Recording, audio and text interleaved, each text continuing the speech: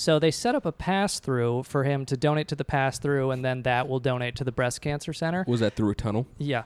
They named the pass-through the Selena Dubin United Fund. Selena Dubin is her daughter's name. So they set up this fake charity for Jeffrey Epstein to donate to that would in turn donate to the breast cancer center, named it after her daughter. Another weird thing happens. I'm not trying to be crass, but is that the daughter they think were naked photos of? Well, there's two daughters, so we don't know. Mm. But the housekeeper did write that she was the mother of the girl in the naked pic in Epstein's house. Shot. Yeah. The other weird thing that happens is Jeffrey Epstein's charity also makes a donation to the Hasty Pudding Club on Harvard, where Selena Dubin was a member.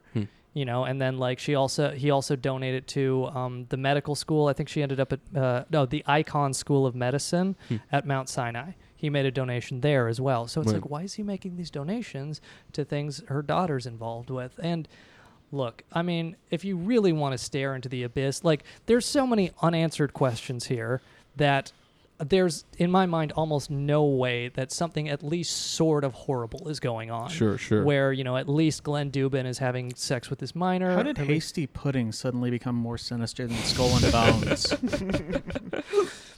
The least horrible scenario you can think of is kind of what we've just gone through here. But the most horrible in my mind is these elites are trafficking their children to other elites.